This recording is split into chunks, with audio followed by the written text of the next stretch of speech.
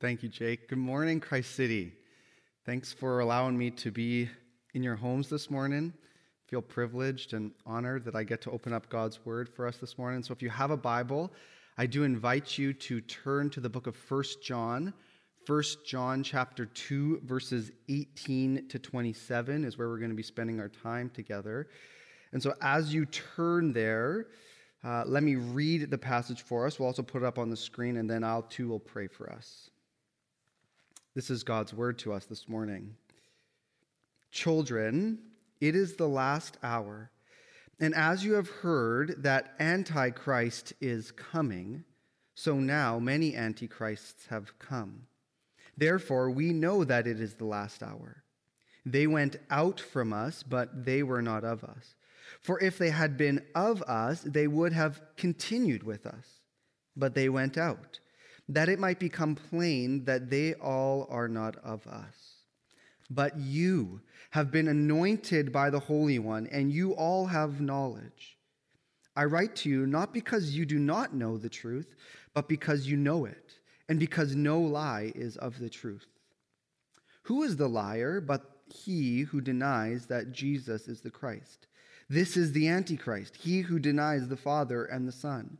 No one who denies the Son has the Father. Whoever confesses the Son has the Father also. Let what you heard from the beginning abide in you. If what you heard from the beginning abides in you, then you too will abide in the Son and in the Father. And this is the promise that he made to us, eternal life. I write these things to you about those who are trying to deceive you, but the anointing that you received from him abides in you, and you have no need that anyone should teach you. But as his anointing teaches you about everything, and is true, and is no lie, just as it has taught you, abide in him. Father, we pray now that you would use your word, Lord, that you would use your speaking to us to fan into flame our love for you. God, may we be overwhelmed by a sense of gratitude and appreciation and worship for who you are and what you've done for us. We pray these things in the very precious name of Jesus. Amen. Well, the question I want to answer this morning is, why did John write this letter? Why did John write 1 John? In his book, The Screwtape Letters, C.S. Lewis examines and ponders the way a devil, or the devil himself, might try to deceive and destroy and ruin the life of a Christian and the church.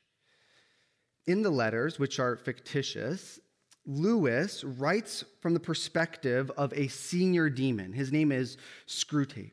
And Screwtape has been apprenticing, discipling, if you will, a younger, up-and-coming demon named Wormwood.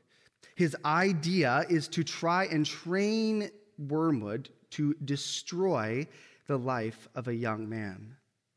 And so Screwtape suggests a number of strategies. 1, try to blind him to sin. Try and lull him into lukewarm complacency, or help him chase after the world's pleasures. So why does John write his letter? Well, on one hand, he writes his letter because while C.S. Lewis's book is fictitious, the devil and his tactics are real. The devil does try and ruin you. And so John writes against lack of repentance. He says in 1 John 1, 8-9, if we say we have no sin, we deceive ourselves and the truth is not in us. If we confess our sins, he is faithful and just to forgive us our sins and to cleanse us from all unrighteousness. He writes against lukewarm complacency. Whoever says he abides in him ought to walk in the same way in which he walked. 1 John 2:6. And he writes against the belief that the world can fully satisfy you. 1 John 2:15, do not love the world or the things in the world. If anyone loves the world, the love of the Father is not in him. But the devil has one more weapon in his arsenal. He writes this. Listen to what Screwtape says.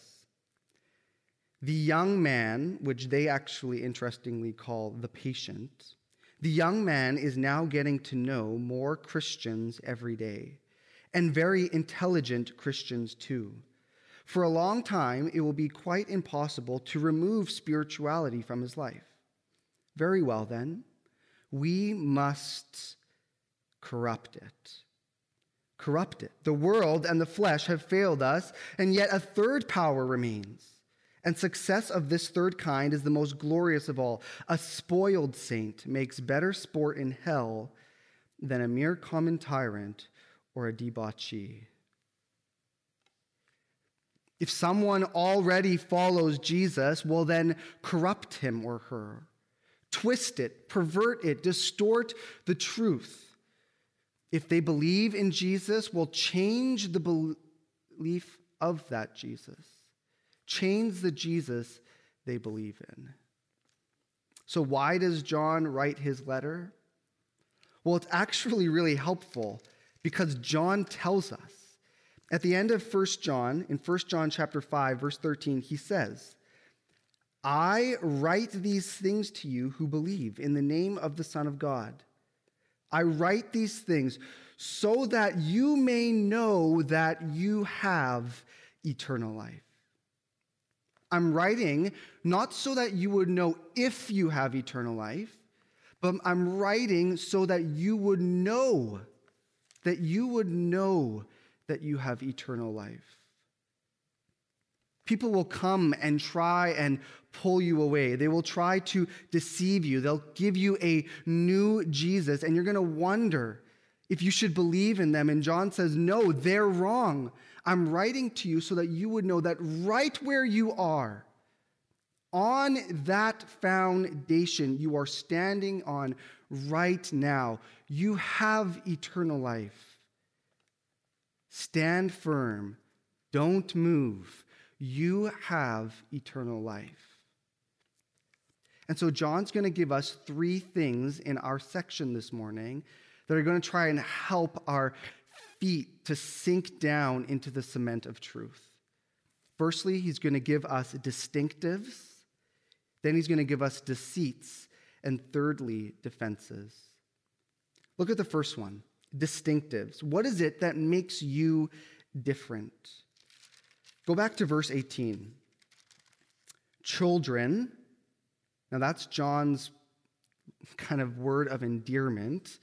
It's his way of saying, I love you, church. I care about you.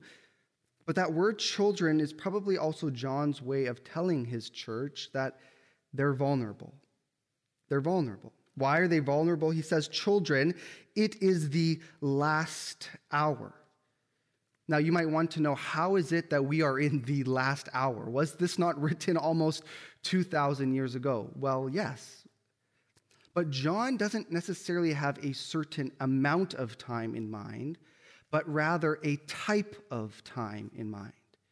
He says this is a new type of age. There's something special about this age, and it's an age of increased intensity.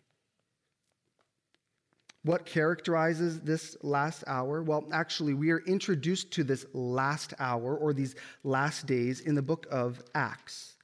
In Acts chapter 2, verse 17, we hear this. The Spirit has come. Peter stands up, and so he says this. He says, in the last days it shall be, God declares, that I will pour out my Spirit on all flesh, and your sons and your daughters shall prophesy, and your young men shall see visions, and your old men shall dream dreams. So what is it that characterizes this last hour or this last days? Well, it's the fact that God's Spirit has come, that his Spirit has begun to indwell his followers. So the question remains then, how does this make us more vulnerable? Well, here's why. Because when Satan was defeated on the cross, when God crushed the head of that wicked serpent by his death and resurrection, Satan decided he would go down swinging. He decided he would try and take as many down to the hell of pit with him as he possibly could. And so this age is characterized by, yes, increased good, but also by increased evil. So we read verse 18 again. Children, it is the last hour, and as you have heard that Antichrist is coming, so now many Antichrists have come. Therefore, we know that it is the last hour. Now, I know you want me to tell you who the Antichrist is. And so I invite you, because I don't know, to email Jake just with all your suggestions. You know, if you could just write separate emails for each of your hypotheses, that would be great. Trump, Gates, Netflix. But we don't know. The reality is the church has tried to guess multiple times over who the Antichrist is. They guessed it was Hitler, Stalin, Mussolini, the Pope. We don't know. They've all been wrong. But what we do know is that there will come someone. There will be someone who will try to oppose Christ and replace Christ. He will be the Antichrist.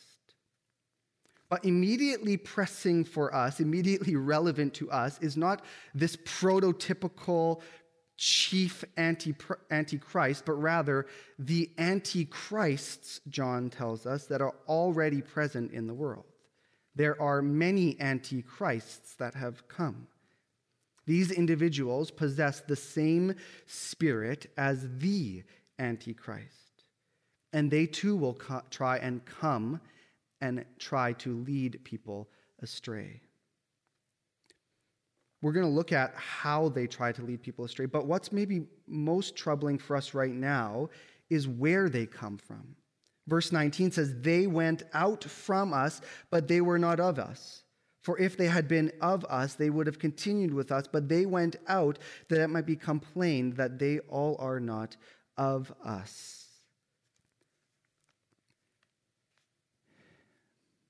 The problem is these antichrists have come from within the church.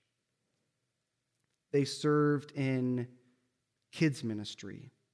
Everyone serves in kids ministry in this church because we reproduce like rabbits. They got the Bible teaching. They were in this community group. They took communion on a Sunday, and they left. And so the problem is those who remain are wondering, did we miss something? Have we not seen something?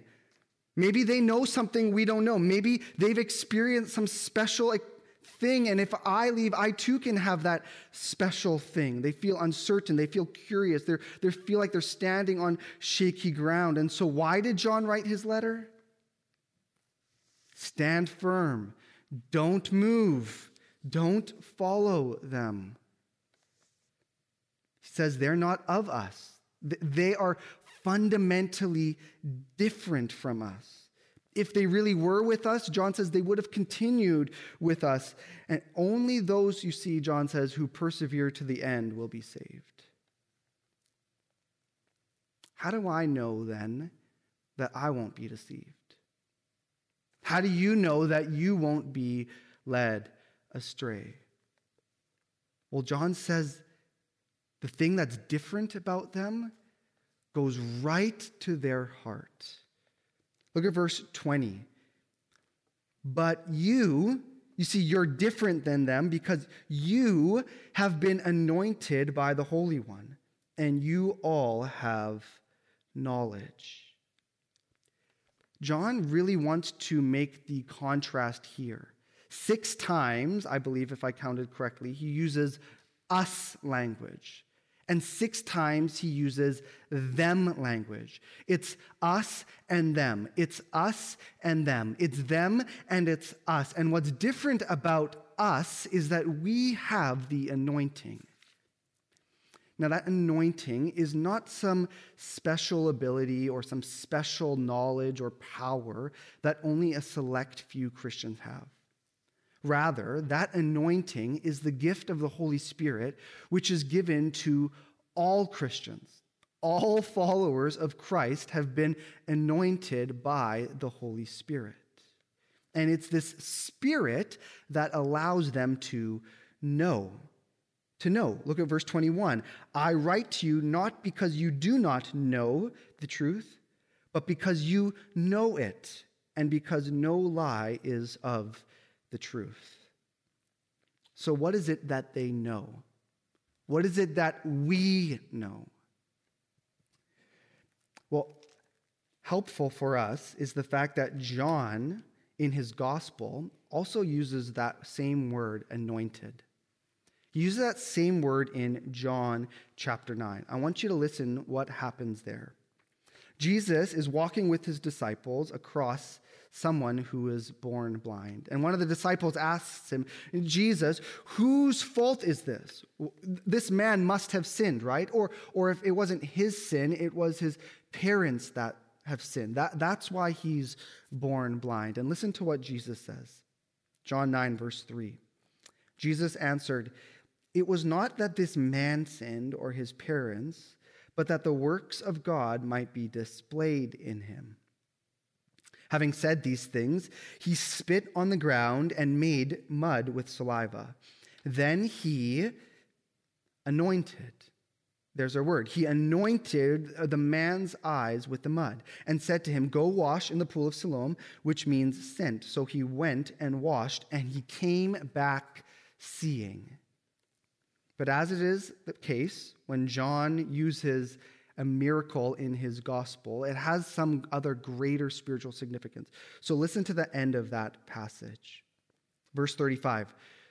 Jesus heard that they cast him out. They cast the blind man out, who now sees. They cast him out. And having found him, he said, do you believe in the Son of Man? Do you believe in God? Do you believe that God would have sent someone to save humanity? He said, who is he, sir, that I may believe in him? Jesus said to him, you have seen him, and it is he who is speaking to you. He said, Lord, I believe, and he worshiped him. That's what happens when we are anointed by God's Spirit. We see Jesus for who he really is. And we don't just see him, it's our seeing that leads to worship of him. We adore him, we praise him. God's anointing is what helps us see that Jesus is precious, that Jesus is the one I really need. We talk about the perseverance of the saints, that those who are in Christ will continue with Christ. It's only those who continue with Christ, who persevere to the end, that are truly saved. But I think we should talk rather about the preservation of the saints. Because it's God who preserves his saints. It's God who gives them the Holy Spirit so that they might see and continue seeing that Jesus is precious. I love the song that says, when I fear my faith will fail, Christ will hold me fast. When the tempter would prevail, he would hold me fast. I could never keep my hold through life's fearful path, for my love is often cold, but he will hold me fast. Why did John write his letter? So, there's people who are distinct from you, but those people will also try to deceive you. So our second point, the deceits. The deceits. Go back to 1 John. Look at verse 22. Who is the liar but he who denies that Jesus is the Christ? This is the Antichrist, he who denies the Father and the Son. There is a certain type of teaching that is confronting the church that John is writing to. It's the teaching or the doctrine, this idea, this false idea of Gnosticism. Now, Gnosticism is a lie that tried to separate Christ from Jesus. That word Christ is the Greek word for the Hebrew equivalent Messiah. So they tried to separate the Messiah, God's anointed one, the one who would come and save sinful humanity. They tried to separate the Christ from Jesus.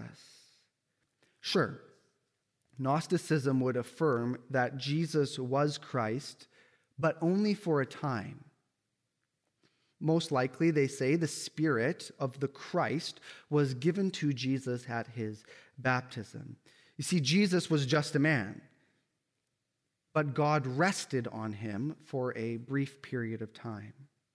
But then that Spirit, that Christ, left Jesus, most likely before he was about to be hung on the cross.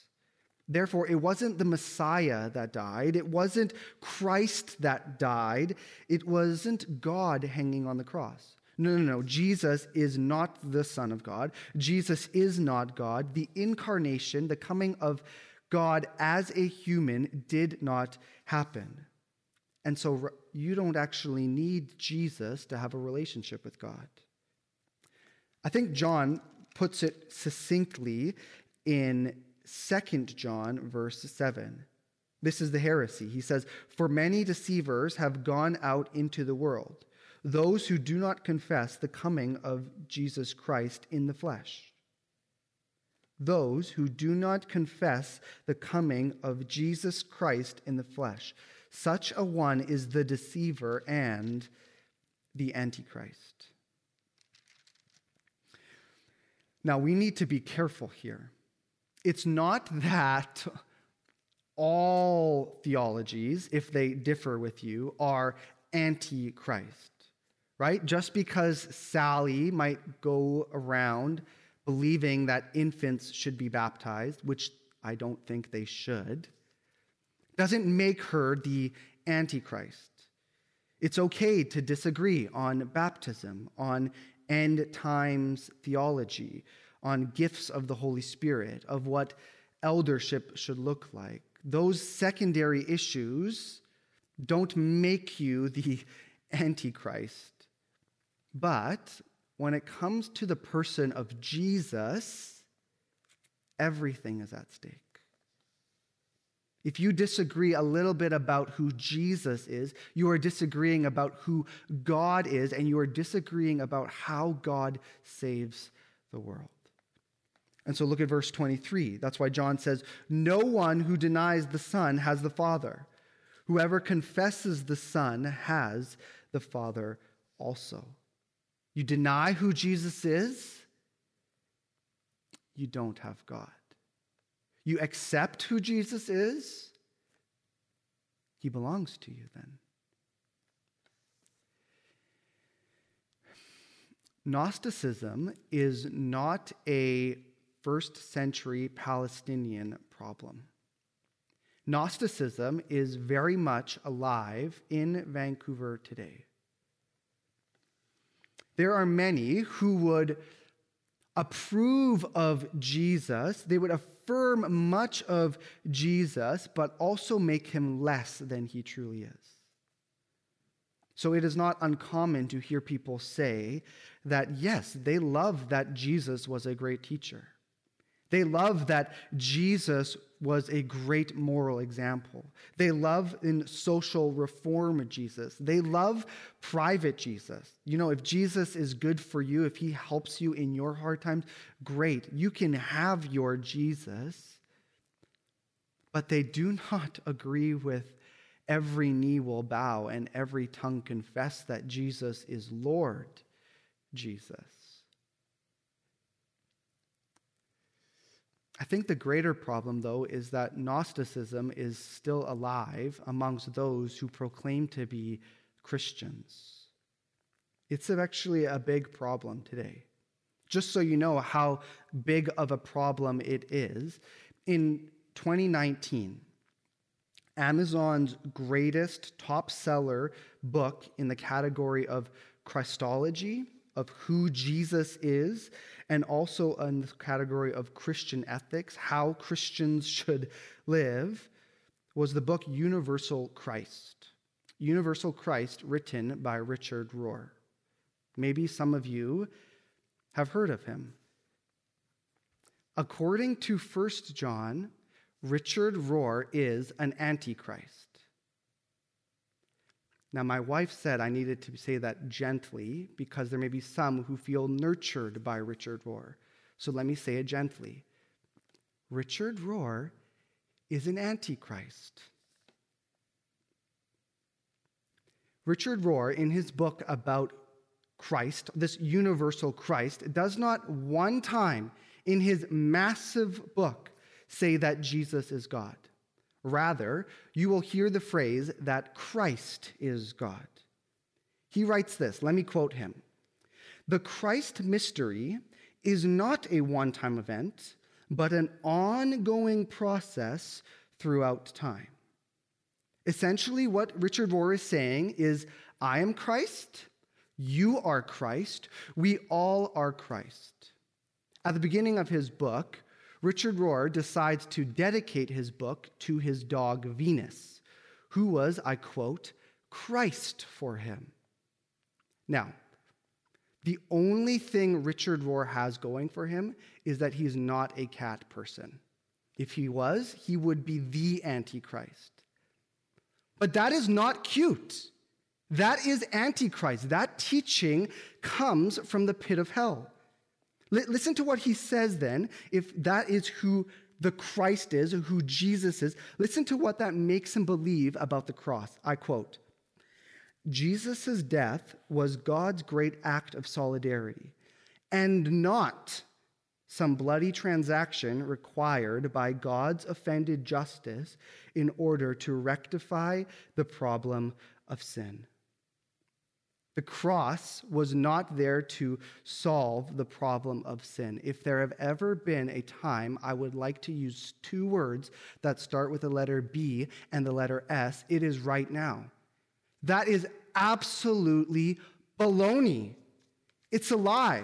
And it's in the church right now. That's though what happens when you deny that Jesus is God. You no longer require that God pay the penalty that God requires. You see, when you pull on the thread of who Jesus is, the whole tapestry of Christianity falls to the ground. In preparation for this sermon, Jake said, look, Dan, you have a hunting license. You have a hunting license. Go out and find those false teachers. And you need to hear your pastor's heart in that. He doesn't want you to be deceived. He doesn't want you to be led astray. And while I would do that, while I would like to go hunting, I think I need to remember here, why does John write his letter? He writes this letter for you. It's for you who believe that Jesus is God, that Jesus is the Christ, that you would know that you have eternal life. Hold fast to your confession that Jesus is the Christ. So they're distinct, they deceive, but we've been given, thirdly, a defense. We've been given a defense. There's two ways that John says we can stand against, press back against the false teachings of the Antichrist. There's actually two imperatives in our passage, two commands that John gives us. The first one is in verse 24 and 25. Here's the first one. Let what you heard from the beginning abide in you. Let what you heard from the beginning abide in you. If what you heard from the beginning abides in you, then you too will abide in the Son and in the Father. And this is the promise that he made to us, eternal life. This thing that John's church heard from the beginning was the gospel. It was the good news about who Jesus is. It was the good news about how Jesus came to save the world. Now, John's church would have heard this message, but we've been given the written message. We have the Word. We have the Bible.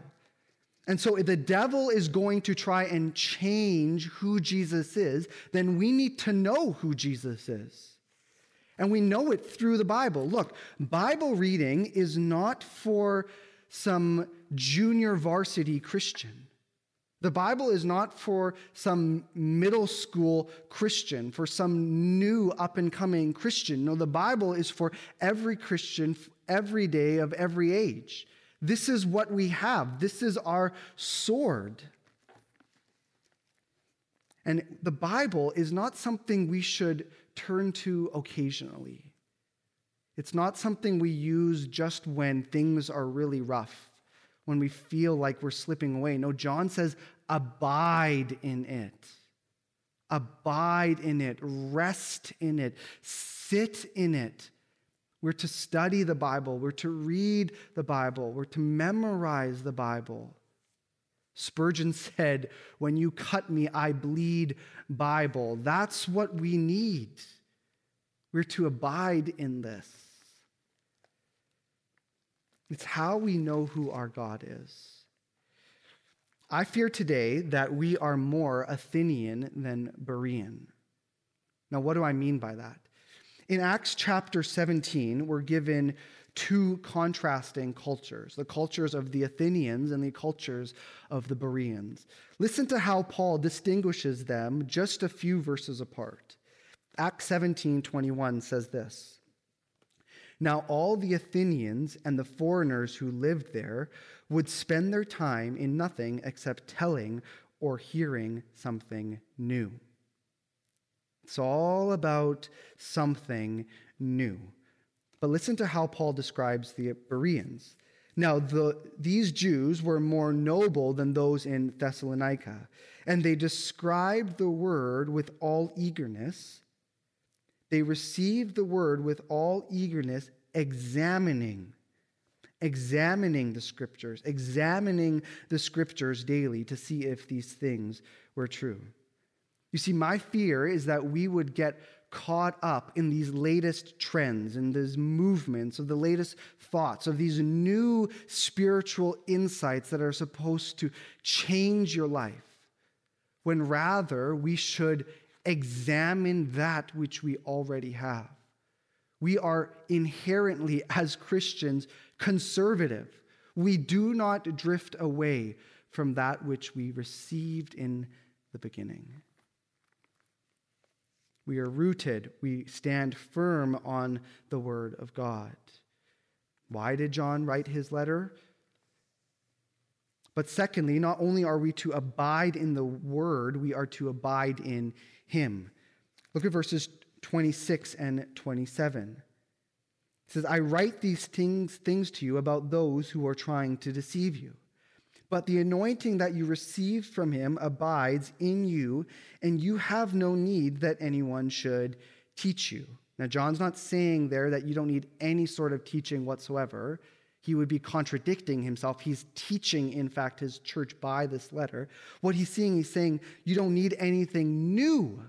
You don't need anything new in order to abide in him. You don't need anything new to receive the anointing of the Spirit and abide in Christ. But then when he says this, he says, "But as is his anointing teaches you about everything and is true, and so no lie, just as it has taught you, abide in him."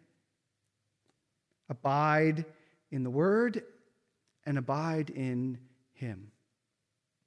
See, the devil knows that he can still corrupt someone who is in the Word.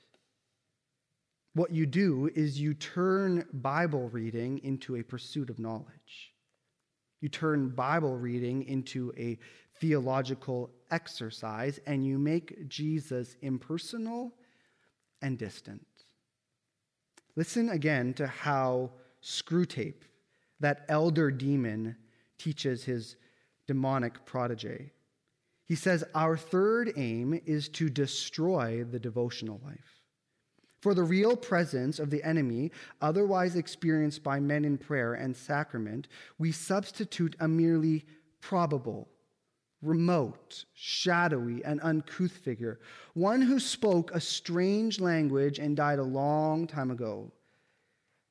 Such an object cannot, in fact, be worshipped.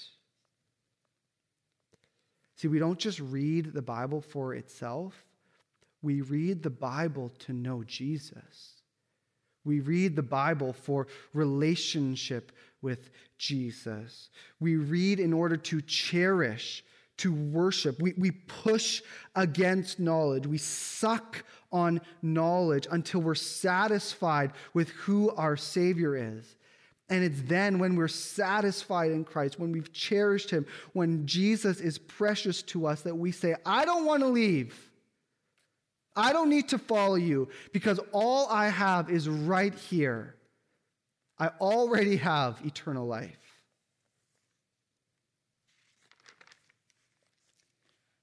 Let me end with a story.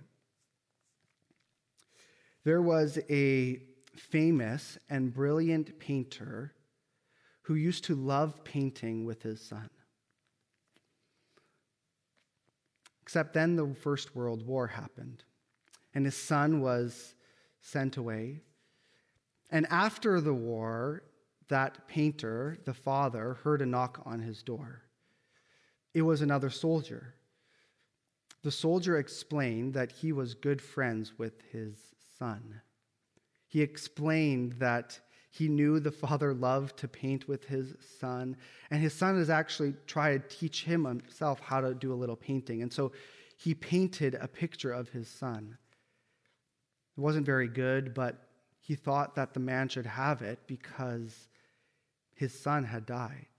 His son had died actually trying to save his life. And so the father, very grateful and appreciative, took the painting. He was right. It wasn't anything special. It was quite ordinary, in fact, but it meant a lot to the father to have this memory of who his son was. A little later, the old man dies, the painter dies, and because he was a brilliant artist, he was going to auction off his works of art.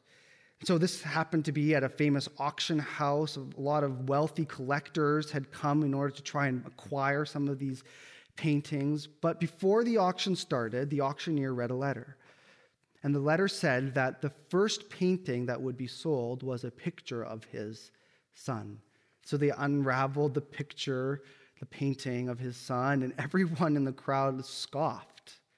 They laughed. It was so ordinary. It was so elementary. No one wanted that picture, and so the auctioneer began, who will give me $1,000? Who will give me $500? And out of nowhere, someone says, I will have it. I will buy the picture. It was the soldier. The soldier had made his way into the crowd. He says, I will have it. Look, you can have all that I brought. Have all the money I have on me. Please, though, just give me that painting of that man. I want the picture of the son. And so the auctioneer slams down his gavel. Sold! Gives the man the painting. And then he says, auction over.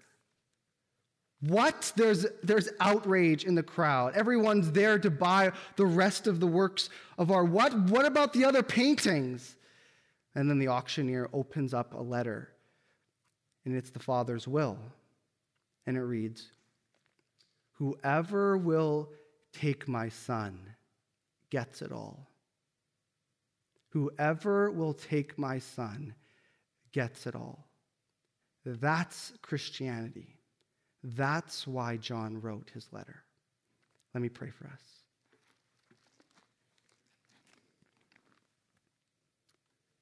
Father, we want to know your Son.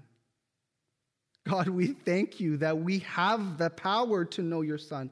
Lord, that by your Spirit, by your anointing, Lord, you would reveal and open up our eyes to your glorious Son.